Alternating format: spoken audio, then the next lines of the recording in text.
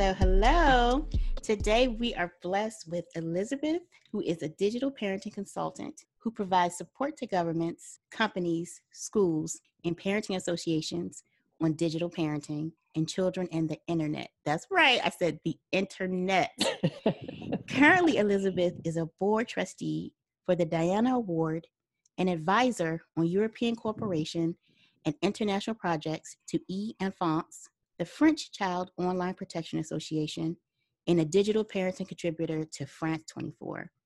She also consults for UNICEF, Child Online Protection, and the Council of Europe as an independent expert on digital parenting and children's rights in the internet, and is an e-safety content provider for the UK Safer Internet Centre as the Expert member for Internet Matters and guest blogger for the Family Online Safety Institute. All right, then. That's a mouthful. I know, but I could not. Let me tell you guys, Elizabeth is awesome. So I could not take it down to something short and sweet because it would just take away from all of her good work. You are so sweet to me already, just 3 minutes in. Awesome. So first thing I want to talk about is what is the difference between digital parenting and parenting? Sure. It's really funny because I've been doing this now for 7 years, and I find that people are always just asking me questions, and they'll say things like, well, my 3-year-old has an iPad, and when she's playing on the iPad, I'll try to take it away from her, and she has a tantrum and just screams, what do I do? Oh, goodness, what do I do? And I just look at them, Jeannie. I just look at them and I say, take it away. If you're going to take it away, take it away. But for me, there are so many questions like this that are not digital parenting questions. They're just parenting issues where parents are not placing boundaries, where parents don't have confidence in themselves already. And then if you throw in tech, they start saying, oh my goodness, I don't know how to deal with this. Everybody's talking about, their child has to have a smartphone, or everybody's playing this game or that game. And they just don't want to say no because it's technology. And I'm not saying, to be some sort of no monster and to say no to everything, but, stick to your guns. If that's something that's not appropriate for your house, then the answer is no. Okay. The answer is no. The answer is no. It's difficult. It is difficult. And the things that my community deals with, especially when you have a child who has a special needs, is understanding that your child has an accommodation where they do need to have access to the internet or the screen, but then they'll go into a doctor's appointment and then they're asked this question, how much screen time does your child receive? Right. And that's just not the right question. It is not how much screen time does your child receive. It's what type of screen time and how is your child acting as they're engaging in that screen. And afterwards, when you take it away, how are they acting? Those are all the things, that you can look at. And I do say that, with children with special needs as well, because their behaviors, and you will know if they are getting overstimulated or they're becoming more aggressive or less aggressive, or I don't know what, as you watch them, as they engage with those technologies. And those are the things that I think parents, and especially special needs parents, need to be aware of, that this isn't different per se, but it's just, I would say, just to be a little bit more attentive and to trust yourselves. Your children. Somebody tells you that they shouldn't be doing this, they shouldn't be doing that, and you have observed real benefits when your child was using a certain app or was playing a certain game. Don't second guess yourself. Just keep on observing how your child reacts with the technology and keep going. Okay, because that is like a trigger question for me. I what do you mean?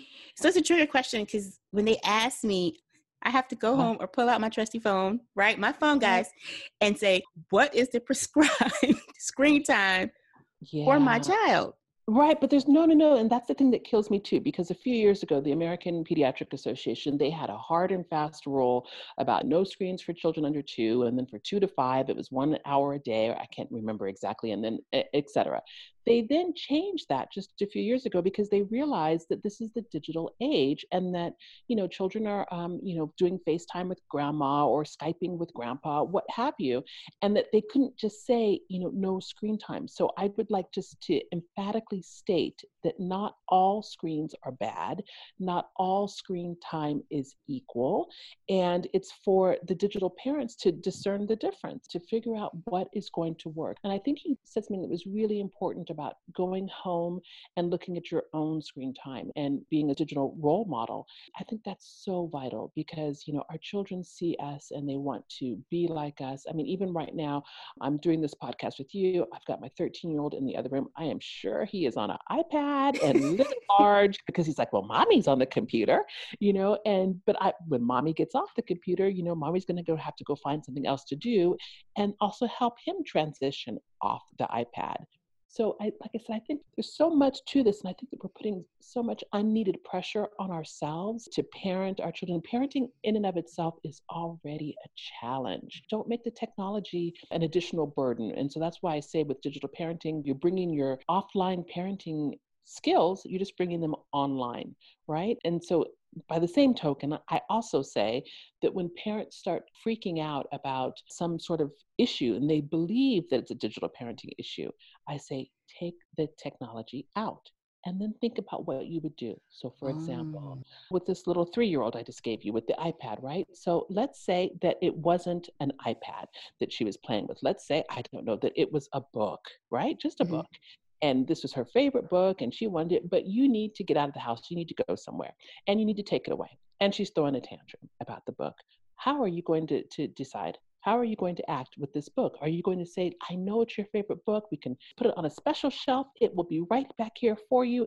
Let's take this smaller book or whatever else, or let's take the stuffed animal as we, go out the house and that book will be right here when we come back. Whatever you need to get the job done, those are those creative skills that you need as a digital parent as well. And if you take the tech out sometimes, it'll calm you down where you no longer feel inept and unqualified and, you're not tech savvy enough, because knowing the technology has nothing to do with it. This is all about knowing your child and, setting your family expectations. And what you said, setting the expectations for your family. And that's just important because I think as a parent, I get involved in tech myself. So when I even think about limiting or censoring their engagement, it's like, oh, what am I going to do? Oh, so if I take it away, I have to entertain you. Like, what are we going to talk about? And it can be awkward when you're starting to do like the first tentative, you step your toe in it and you're sitting at the dinner table and you're like, so how was school today? Which is the killer question to ask a child, but we all do it. Like, they get in the car, how was your day? Right. And they're like, fine. But I also say, Jeannie, it's funny that you mentioned that example because I also tell parents to always add in, and how was your online day? What did you do online today? What did you play online today? Oh, did you play Fortnite? Did you play Minecraft? What happened? Were you on Facebook or Snapchat? Was anything cool? What's trending on YouTube? Parents can show that kind of interest. We may not understand everything that they come back to us with. That's okay. Just get involved. And so much of this too is, really, if you ask me, if you said, Elizabeth, we only have 2 more minutes, what is your hot burning tip? And I would just say, communicate. Just keep talking with your children as much as you can, however way that you communicate with them, that you connect with them to find out what they're doing and how they're doing. That's the best way, because you'll notice if there's changes. You'll notice if something might be bothering them. And, if something happened in Fortnite or something happened in Minecraft, and then you'll be able to intervene. And again, you do not need to understand that Fortnite is a multi-shooter game to know when your child says, oh, somebody came in and they shot me up and I lost. You know that they lost. So you can help them out and say, well, it's a game. You can play again tomorrow or what have you. So I just think that take the tech out, get to business. My son, so I'm going to say tries, because I do it sometimes. He was like, Mom, can you play this game with me? And I don't want to play that game with you. I say that to myself, but I'm like, oh, but he's trying to connect with me. Yes. So try. And, we try and he gets so mad because I'm sure he gets a little frustrated with you. Let me guess, because you don't know what you're doing, right? Exactly, because it's too many controls. It's too many controls. And he gets frustrated with me. And he's not angry. It's just like he gets really frustrated. Like, Mom, what are you doing? Especially if we're playing an RPG game where, and for people who don't know, the role-playing game, and we're together. So, he can only get so far. You're holding him back, Jean. You're holding him back. You are holding him back. Exactly. But I never thought to actually ask him, like, he's up in his room. He was in a tie for the highest GPA for 6th grade. Oh, excellent. Yeah. And I reward them for academics. So he wanted the games. So he bought like 5 different games, and he was in his room. Okay, wait. Let me ask a digital parenting question. Did you check out all the games? Did you know all the app ratings? You know, I checked out all of the games. I use Common Sense Media. Perfect. Common Sense Media, exactly. They are the go-to place for games and app reviews, nonprofit association, and even movies. They have even movies. They're and so books. good. They're so good. We use it, and we use it together. Excellent. Perfect. Say no more. Good. Yeah, that's that. You know what I love about it is it used to be the conversation was, can I get this game? I would say, let me check.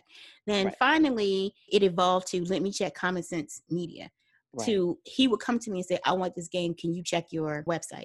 And now the conversation is, he will check himself. He'll pull it up. He'll come and say, like, this is the game. It's rated mature. However, the ratings, for people who don't know about Common Sense Media, they have an overarching rating, but then they have a rating from the parents and the rating from children. So for instance, the game could be mature, just in general mature, but a child will say, I feel like this game is good if you're 12 years old. Your parent will say, well, I think this game is good if they're 14. And then they break down each different part of the game, the violence, sex. So that kind of gives you an opportunity to really look at, if it's mature, why is it mature? Is my child mature enough? Exactly. To deal with it. I think you should also stress too that in Common Sense Media, they'll tell you, for example, if it's for violence or for games, or if there's profanity, they will tell you what is in the game, which I think is vital. But the other thing, Jeannie, to remember and to tell your listeners is that for me, yes, I 100%, go by Common Sense Media. I love having my children look as well, because they're able to say, oh, Mom, that's for babies or what have you. But to also remember that when you download something from the App Store, there might be one age there. And if you download it from the Google Play Store, there might be a different age. So, just so that way parents know that these things, it's not systematic, right? It's not all the way across the board. So there is some flexibility, just to keep that in mind. Oh. Yeah, I know. You didn't know, did you? I didn't know. I didn't know that. And then, and I started to just use common sense for everything. Like, oh, we're only going to look at common sense. And I think you should. In my opinion, I think you should. But like I said, if you happen to go on the App Store and then saw the Google Store and you saw that they had different ratings, don't freak out, because for me, you've already done your due diligence by looking at Common Sense Media, because I think it's the app developers themselves that decide the rating for the games. No, Common Sense Media is the way to go. So then with that, I'm releasing my next question, which is, since we're talking about screen time, one thing that I started to do at the beginning of this school year for my 11-year-old was, we have Google Family. So I started to use the app that limits screen time. Yes. So he would get so mad. So then I added the part, also Nintendo Switch has it as well, but they also give them the ability to earn time if they do A, B, C, and D. What do you think? Because I know, like, you guys, if you don't use these tools, it's fine. This conversation is to let you know that they are available. Right. I think that's important to stress, that there isn't a simple rule for all families to just say, okay, let me just, download this app or upload this website, and I'm a digital parent and my child is safe and I've got parental controls and everything. That just does not exist. So you don't believe it. Okay. When you're talking about the Google Family Link, I believe, I'm sure that's what you have. These things are tools, right?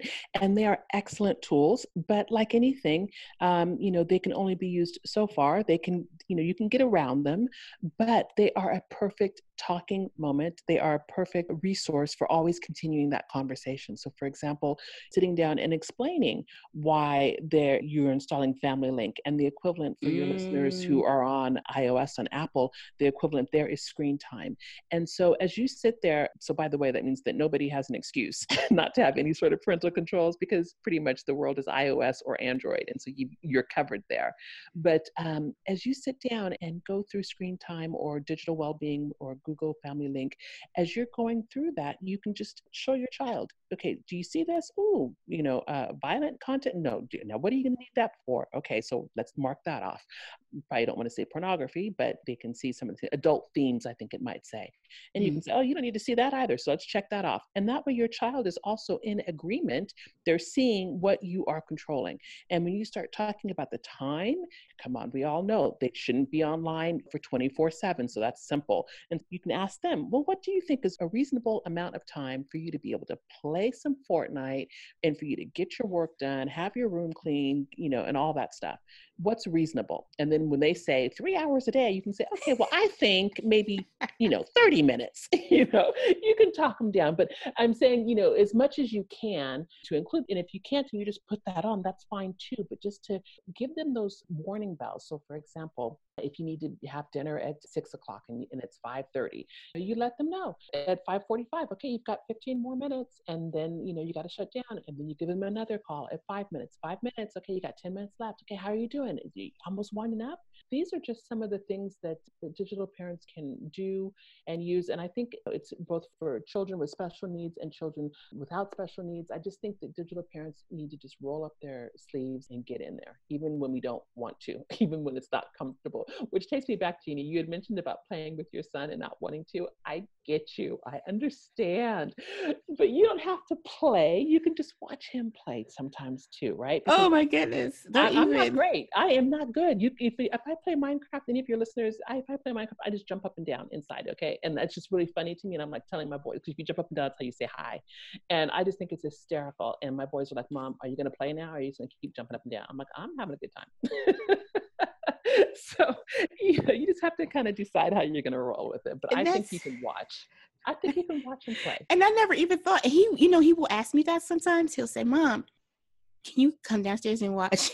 Yeah. I'm laughing because I'm terrible. Like, I'm not terrible, but I look at all the opportunities that he has tried to connect with me.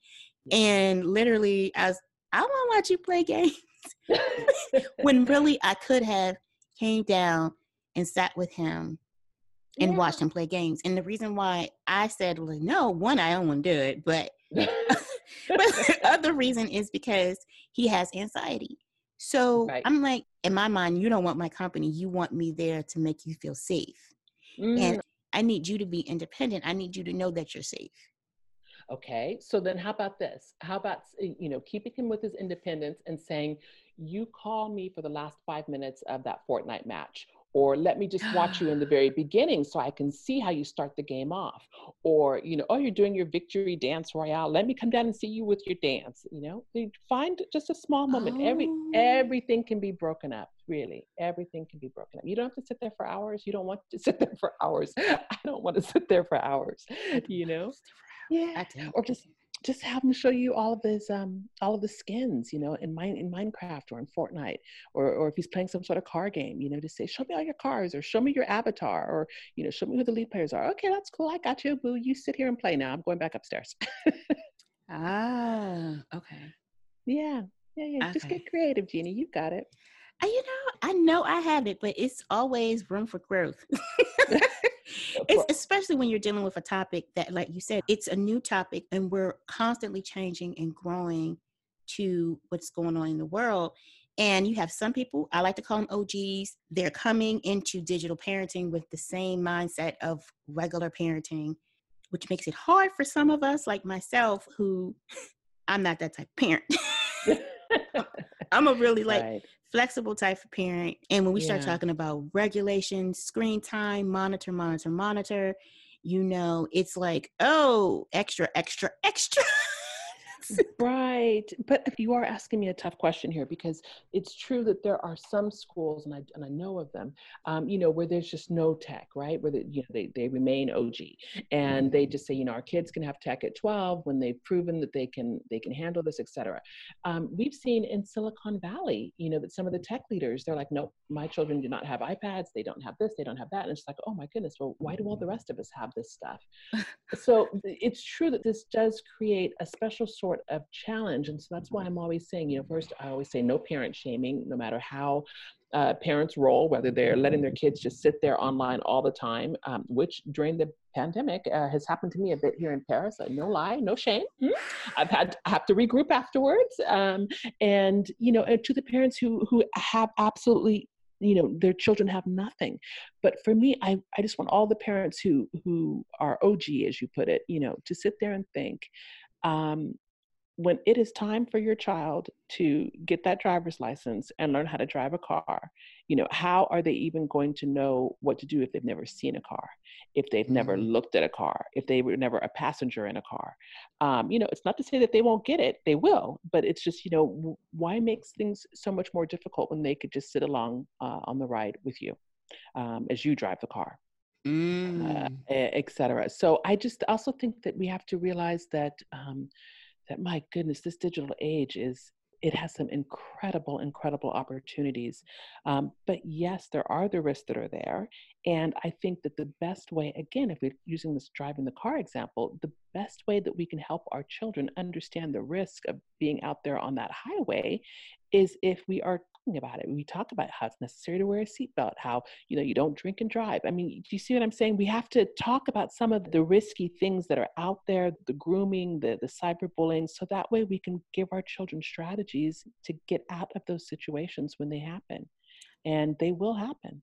Right. Holding those conversations instead of just setting guidelines and rules. Right. As I told you in the beginning, it's communication. Conversations. It's always talking with them, always letting them know what your point of view is about this, how you feel about this, giving them some strategies, finding out how they're doing, how they're feeling. My goodness, I think that's really important. Oh my goodness. How they feel. And I would say that I think that's even more important when we're talking about special needs, just because we're talking about children who could be hyper-focused or, impulsive or high energy. I mean, so we really need to pay attention to their feelings. When you said feelings, it's like, I felt like something in my chest. My 9-year-old loves YouTube. He loves YouTube, right? Yeah. And a lot of time you would have in our community, when we talk about YouTube, it's almost like we're saying, oh, it's like streaming, like this thing they like, they just kind of binge on it. But then I will read other things. I'm like, okay, so no, this is not like just for children who are on spectrum or are hyper-focused. It's like all of the children are doing it. And then when we talk about conversation, or my heart like beat when you were like, how they feel. My son loves YouTube. And he will constantly try to have conversations with me about YouTube. And sometimes I'll engage, sometimes I won't, which I'm going to tell you guys, he has autism spectrum disorder. This, as far as like the social emotional piece, it's a piece that he's developing. So to have your child go from like not being interested in anyone to saying, Mom, who's your favorite YouTuber? And my response is, I don't watch YouTube. And his response was, oh, maybe we can find a favorite YouTuber. And my response is like, nah, I'm good. And when I'm listening to you, I'm like, oh my God, the opportunities. They are not lost. They are not lost. They're not lost because he comes downstairs because we have been in lockdown. Right. And he comes downstairs and he's like, yeah, Mom, do you know, okay, for whatever reason, audience, he must have watched something about tapeworms. So it's a continuous conversation for the last 2 weeks. Random tapeworm conversations. Oh, that is so funny. And he cannot understand if you do not want to engage with YouTube. He cannot understand when I tell him this YouTuber, excuse me, because I was going to say person, but YouTuber voice is so annoying. Yeah. He cannot even understand it. I got that too. But already I'm promising you right now that I will come back onto the podcast and do something just special around YouTube because it is so huge. So already what I'm thinking just very quickly is that YouTube is, it's a tricky thing, right? So they created YouTube Kids because YouTube is not made for adults, okay? Mm-hmm. And no parent shaming. My boys are 11 and 13. They are on YouTube, right?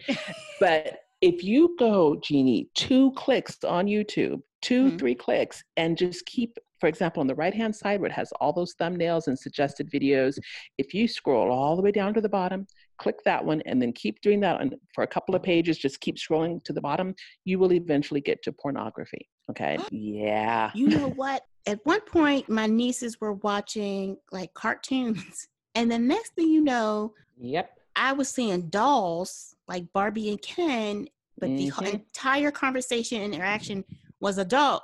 I was like, wait a minute, what is going on? This is not for kids. And they were like, no, they're dolls. I'm like, no, these are not for, no. So then we switched back over to kids YouTube. So now they're limiting everything. And my son is like, what is this? Right. This is not YouTube. Right. So then that's the big problem, right? Because YouTube Kids is very infantile, but even bad stuff gets on there too. So if you look at YouTube Kids, and in fact, in my book, that I know that you are getting, one of the things that I did was show some screenshots, is that when you first download YouTube Kids, they have disclaimers there saying, you know, you realize that we do our best to moderate this, but sometimes pornography, nudity can slip in. I mean, so you acknowledge that when you download YouTube Kids.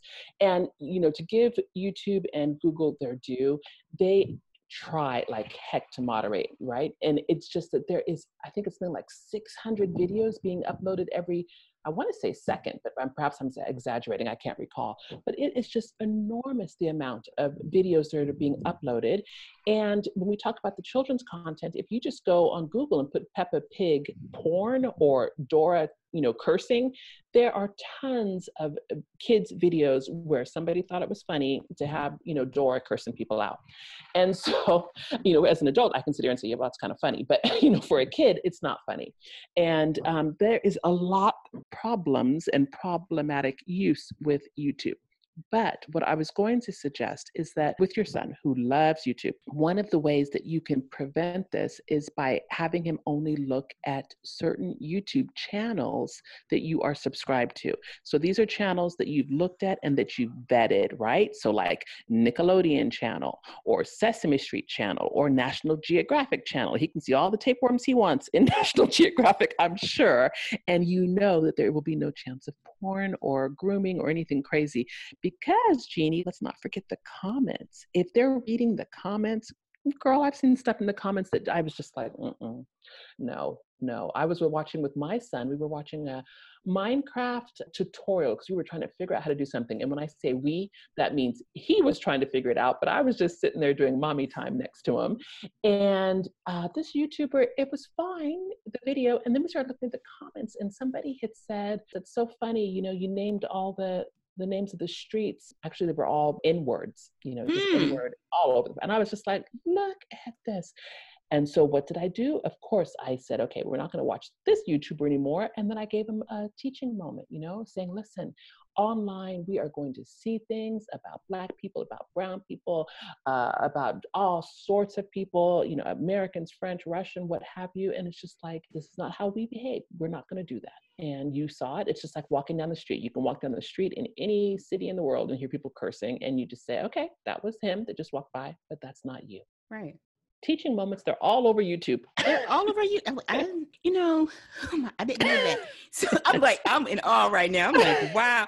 I don't even read the comments or anything like that. But yeah. I wanted to take a moment because when we mentioned child pornography, you know, as soon as you said it, you know, I was on it. Like, I knew exactly what you were talking about. When you say the word pornography, like most people would think like, oh, pornos, like porno movies, right. people are having sex. But when we talk about child pornography. Oh, right. Okay. Yeah. No. So it's for sure, two different things. So pornography, of course, being consenting adults engaged in, you know, sexual activities, and then child pornography. In fact, most of us in the child online protection area, we no longer say child pornography, although this is the term that your listeners, everybody's going to understand, but it's really child sexual abuse imagery and videos because these children are being sexually abused. That is what child pornography is. It's abusing children because they're under 18, they can't consent. And so when I'm talking about YouTube, and actually it's interesting because here, there was some stuff with child pornography on YouTube. If you recall, it was a few years ago, you had some American advertisers who were pulling their ads off of Google because of some of the child pornography that was advertised on YouTube videos, for example, of young girls doing gymnastics. young girls, wearing leotards doing ballet. And so then all the pedophiles were going into these, websites and watching home videos of little girls doing gymnastics, of little girls doing ballet, because lots of proud parents put their children on YouTube or online. And these guys were having conversations in the comments, and it would also send you to regular child pornography, child sexual abuse image websites. So that was a huge, huge problem a few years ago. But I also think something that I have just discovered last week, and Jeannie, you're in my digital parenting community, so you saw this on Facebook. Mm-hmm. I spoke to a woman, her name is Dr. Gail Dines, and she runs Culture Reframed in the United States, in Boston, I believe. Oh my goodness, even for me, talking about age verification and child pornography, right? So trying to keep children from seeing pornography, not child pornography. And I was absolutely amazed to learn about how our young children are seeing adult pornography. And because it's something they see so regularly, that they feel that this is how romantic relationships are. I'm not going to go into too much detail, but let's just say that these are, sexual acts that, imagine whatever you could see in any pornography film. And to think about little 11-year-old and 12-year-old boys, yes, our boys' age, watching this and thinking that this is what girls like. And this is a huge problem that digital parents do not realize. And don't just think it's limited to. They can see it on Snapchat. They can see it on Instagram. And that just brings us right back. Let's not panic. Everybody take a deep breath. Take a deep breath. I know, I have a feeling there's some parents out there drinking. Take a deep breath, everybody. It's not that. We got to have conversations, okay? And you can't take this stuff away, because if you take away their smartphone or their tablet, their little neighborhood friend will be so happy to show them on their smartphone or tablet. So it's about talking to our children and having that communication, about giving them strategies. What do you do if someone tries to show you, some naughty videos or some naughty pictures? What do you do? Are you with me, Janie? I'm with you. As you're talking, I'm thinking, I used to be in childcare way back in the day, but even you fast forward to currently, you have situations with children and the parents are like, oh, I don't know where they learned that from, not understanding that, right? Because let's be honest, a lot of times, even though the school administration is like, we don't know where he got this from, it's almost like they're kind of saying it's you, but and as a parent, you're totally confused. And it's probably something that they're watching that we are not understanding that they're watching. Yeah. Yeah. Exactly. And how it looks. Like I said about the Barbie dolls. Like if I was just walking by, I would assume because it's Barbie dolls that it was kid friendly. I just happened to stop because it was like the whole conversation. I think it was Barbie was pregnant. Then they were talking. The whole conversation is what made me stop. Right. And then I had to explain to them, everything on YouTube is not for kids. But like you said, scrolling down, but even with the scroll down, if your child is watching it and it keeps playing video after video after video, you'll eventually hit it. Exactly. And of course you can use parental controls to stop this and to stop the next recommended video, which you can do on Netflix as well, because Netflix is the king of getting us all to sit there and watch, everything. I think I saw all of Scandal like in one day. It felt like it because I was sitting watching way too much. But it's very true that you can stop that recommended video feature. You can, stop it. But how many people know these things? How many people are going to dig through the Netflix setting, the Amazon Prime, the Disney Plus settings, or even YouTube settings to figure these things out? And so that is something that I try to do when I'm speaking with technology companies, is to say, make it simpler. My goodness, make it easier for us. We've already got enough to do trying to parent these children in today's age. Make it easier for us. Yeah, because I'm be honest with you. Like after we went back to YouTube, and then I had to Google like how to put the settings on. Then I had it on one device. I couldn't figure out on the other device. Then I had someone on Facebook tell me like you could do it. Then I tried to do it, and I was like, I'll come back, and I didn't come back. So. Yeah. No, it's difficult. It's really, it's difficult. In fact, it's so difficult that there are, people who offer services like that, configuring, and I don't know if it's the same in the United States, but here in France, for example, if you go to your internet service provider, you go into their little service shop, they will, they will show you how to configure it. In fact, at one point they used to have little parent workshops. They stopped doing them, but they were very useful because, this stuff they make it so complicated, and it doesn't have to be. So It just difficult. And, doesn't. and who has time to ask? Like for the Google settings, it was, I know who I am as a person, and I know that Right. the harder it gets. So yeah, guys, I'm not going to be resilient. I need to get this done. Here we go, chat. Tell me how to fix it. And they're like, well, did you look? Okay, yeah, I looked and it's not working. That's what I'm asking you. Like, tell me what I need to do because I need to move on.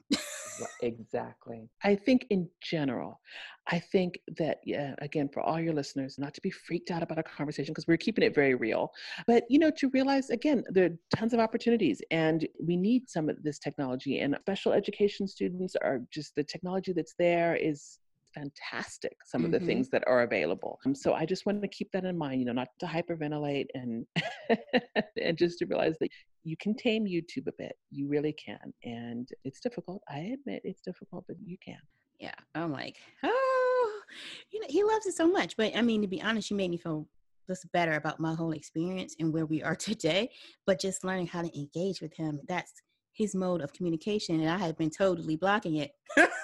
Yeah, but you're not the only one. And just think, it's also the same thing when a teenager or a kid with a smartphone and they've done something wrong and the parents like, oh, that's enough of that. And they take away the smartphone. Girl, you have just shut off their network. You have shut them down. It's a great punishment tool for sure, but be careful. Think of the consequences. And if you're going to shut them down, let it be just 24 hours. I had one mom who shut her kid down for 3 months because he had talked back. And I was just like, okay, wait a minute, let me talk to you about this, because you have effectively cut your 16-year-old off from everything. And I know some of you are thinking, oh, you're exaggerating. They can pick up a landline. Please, when was the last time you saw somebody pick up a landline phone that was under 18? And not even just for talking, for getting homework, for chatting, for sharing pictures. They went out to the mall, they saw something. I mean, it's like I said, it's the real deal if you guys are going to, shut down the technology, but just understand what you're doing and how much they need it and want it. I'm laughing, but you know what? I don't take it away for like extended times. But when I was in my 20s, I used to tell a coworker of mine, I was like, you need to take it away power. And she was like, what is that? I give it to my child to take it away. She was like, what? I was like, yeah. She said, well, I don't know. I said, what you have to do is take the time to discover what they like, even if you have to pay for it. So then when they don't do what you want, you can take it away. Right? And she was like, what? And I was like, yes. And I said, it does not have to be a toy. It does not have to be a phone, like what you're talking about. It doesn't have to be that. My daughter loved cheer. Like my daughter has chronic asthma. She would be in the back. I gotta go cheer. If I told her she couldn't go to cheer because she didn't do something in school, she would be so upset. And then she would like tighten right back up. And for my son, I guess unconsciously, I acknowledge the devices in his life. So usually he does something, it's like the devices are taken for an hour. Oh, goodness, that's fine. Of Right. course, The device is taken for 2 hours because I think at one time, and I've never done extended periods, it was the look on his face. Yes. Yeah. When I said it, where I kind of like paused and asked myself, well, you have not created alternatives for him outside of maybe he can read a book that he has in his library. So we talk about balances and conversations, and this is what occurs when you take away the device playing games. So for me to say, I'm going to take your phone for the rest of the day, and it's 9:00 in the morning, I'm going to take all your devices because that's a lot for him. It's like his whole body just like, ugh. Right. Like I took away his world and I changed it. I was like, no, it's an hour. And then I was like, if you do it again, I'm going to increase the time. Kind of like the concept that people used to use when they put kids in the corner, like, how old are you? 5-minute rule. Exactly. But this is it too, though. And it's looking at them and seeing how they're reacting and, finding that pain point, but, obviously not making it so painful. Right. It's just a little bit of the consequence, but it's tough. It's a whole new game, a whole new area. And I think all parents are struggling, and some of them don't even know that they need to be struggling. They think they have it all handled. But one day at a time. One day at a time. One day at a time. Look, I know it's one day at a time, but I also wanted to ask this question since we are all in lockdown. Okay. Yeah. So this was my monitoring of screen time, right? So this is what it looked like. I read somewhere, I think for my children, it said they only get like 4 hours or 6 hours, which is so cringe for me. But this was my logic. In the morning, no TV or screen time. Then you go to school. It's like, oh, 8 hours. So when you get home, go enjoy yourself all the way to bedtime. Go ahead. I don't really have to monitor you hard because that was my plan. Okay. So plans in the tube. Why COVID? Yep. We're in here. And even like with my youngest son, they both were doing virtual school, but they give him 10-minute breaks. And every 10-minute break, he is running up those stairs to watch his YouTuber. And now I'm like, but what are we going to do? Because we're in this house and, I don't know what to do. Because I was using school as the time block.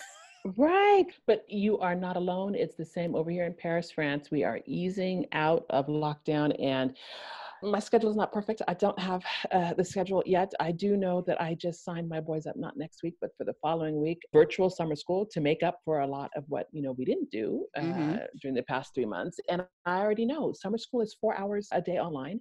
And I said, okay, but you guys, if you're doing this schoolwork and you continue to have good grades and you're respectful, and they sometimes lose it on that respectful part, is they kind of like mad dog me and look around. So we might have to adjust things.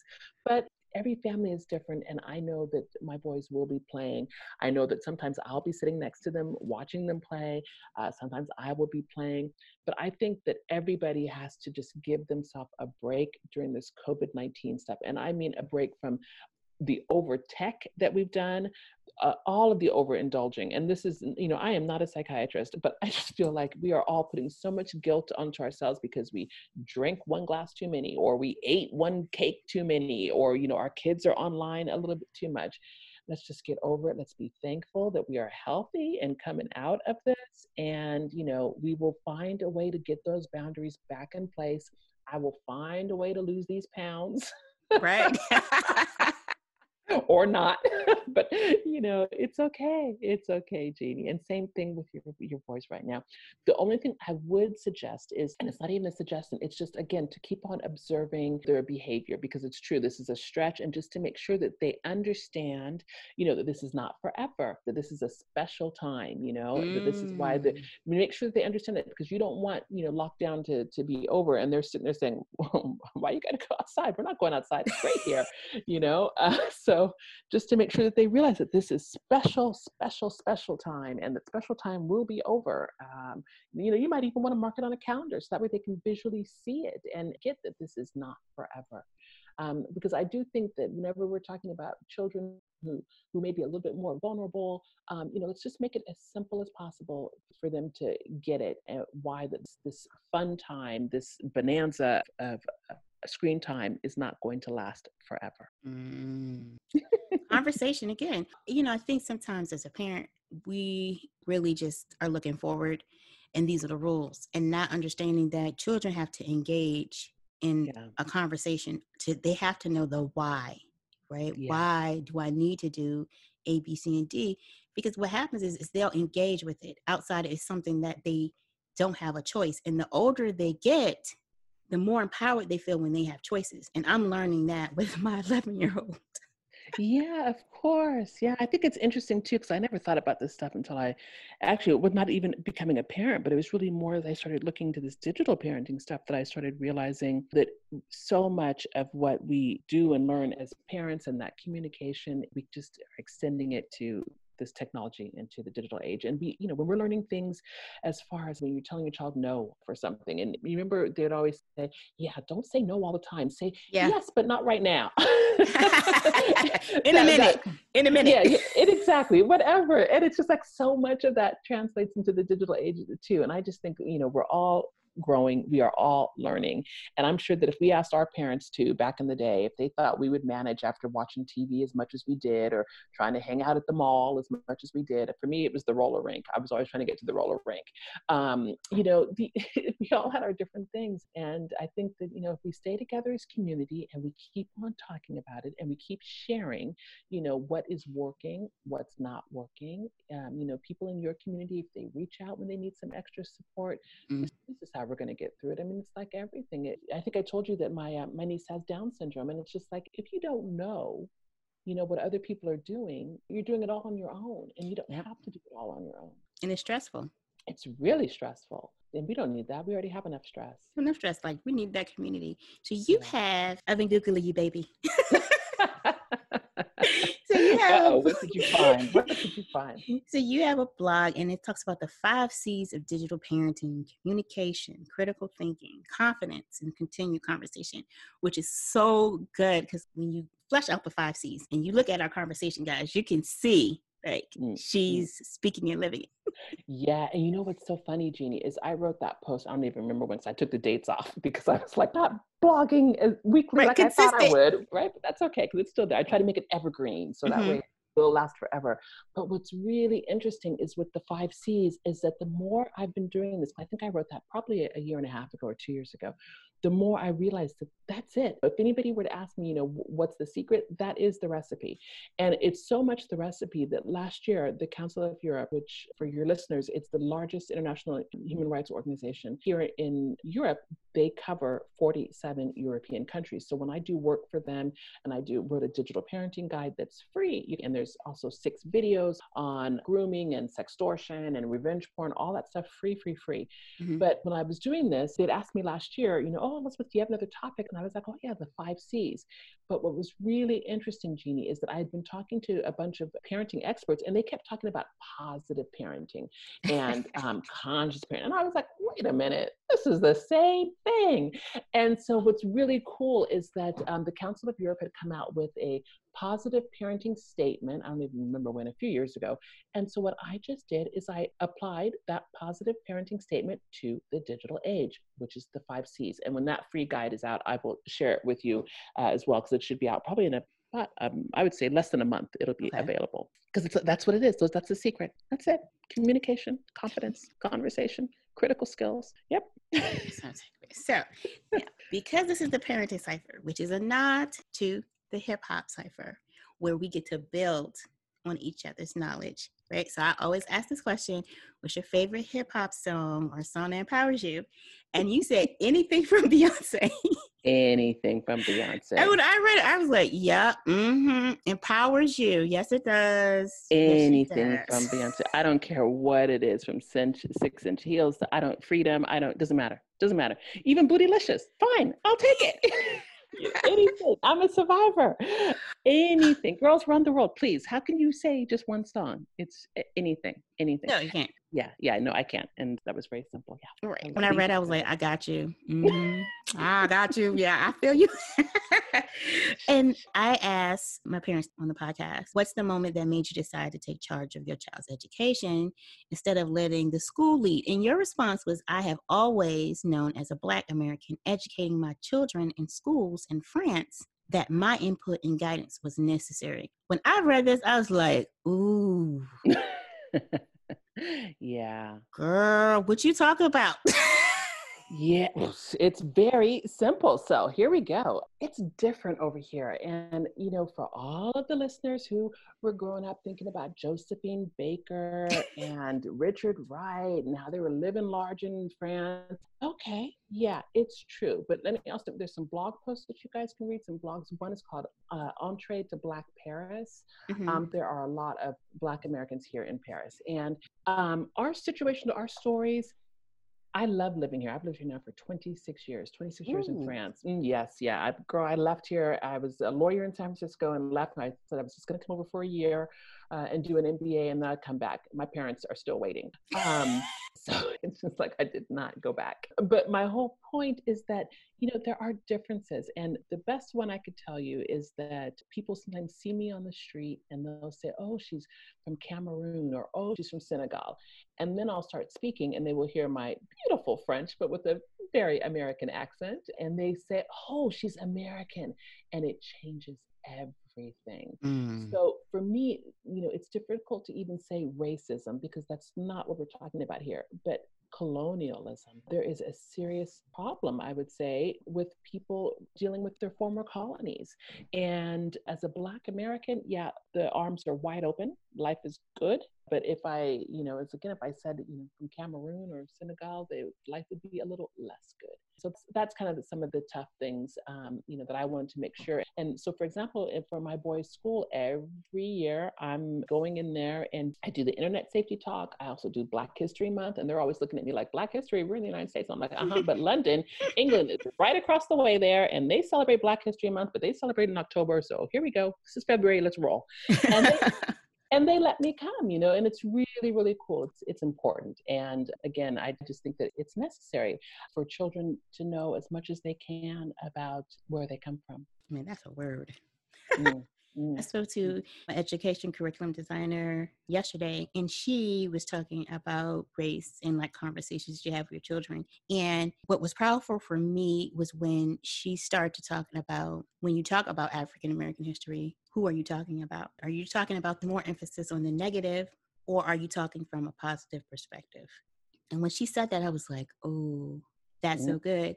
Because when you talk it from a positive perspective, it's all of the good things, but you can still have that conversation about race and say, okay, well, we always have had allies. Everyone isn't against Black people.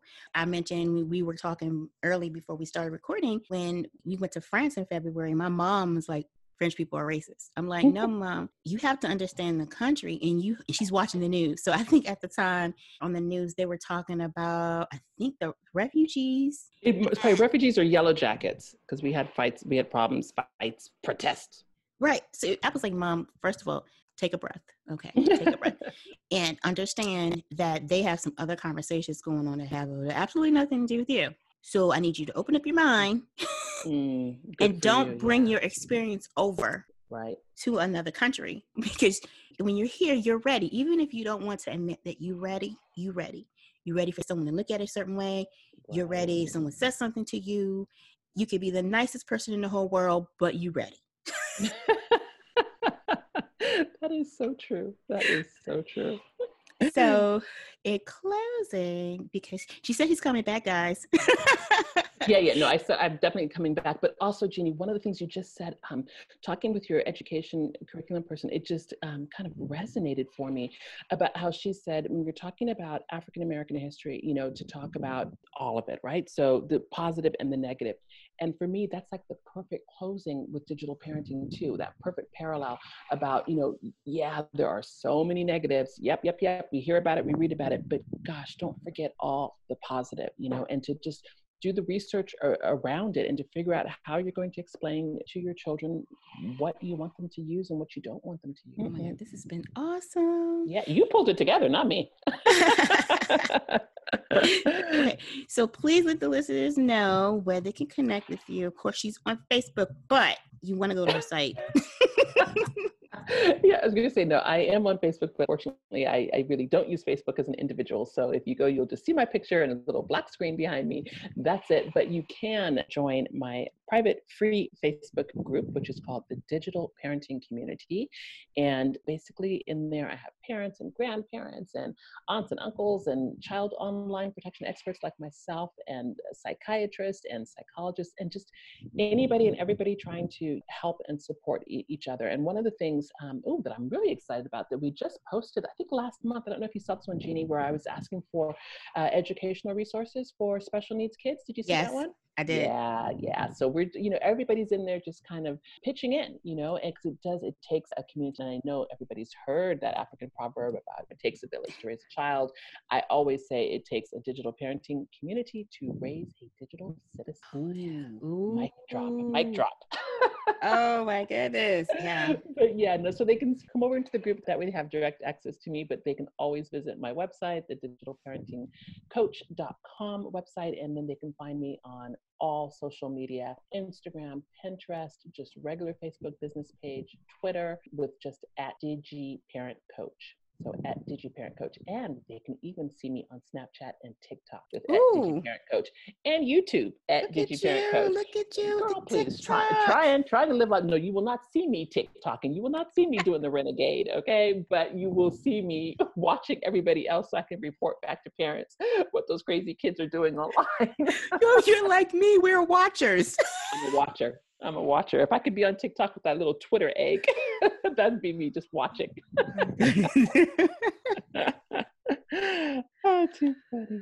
Oh, yeah. Well, thank you again. We look forward to hearing from you next time about this YouTube. Yes, for sure. And actually, Jean, let me put the challenge out to your listeners too. Tell them to send me some questions because I'm researching and doing some work on digital parenting and special needs. So if they have something that's of special concern, to let me know so I can dig it up and read it and report back to you guys. Okay. Thank you so much. You're welcome. You're welcome. It's a pleasure.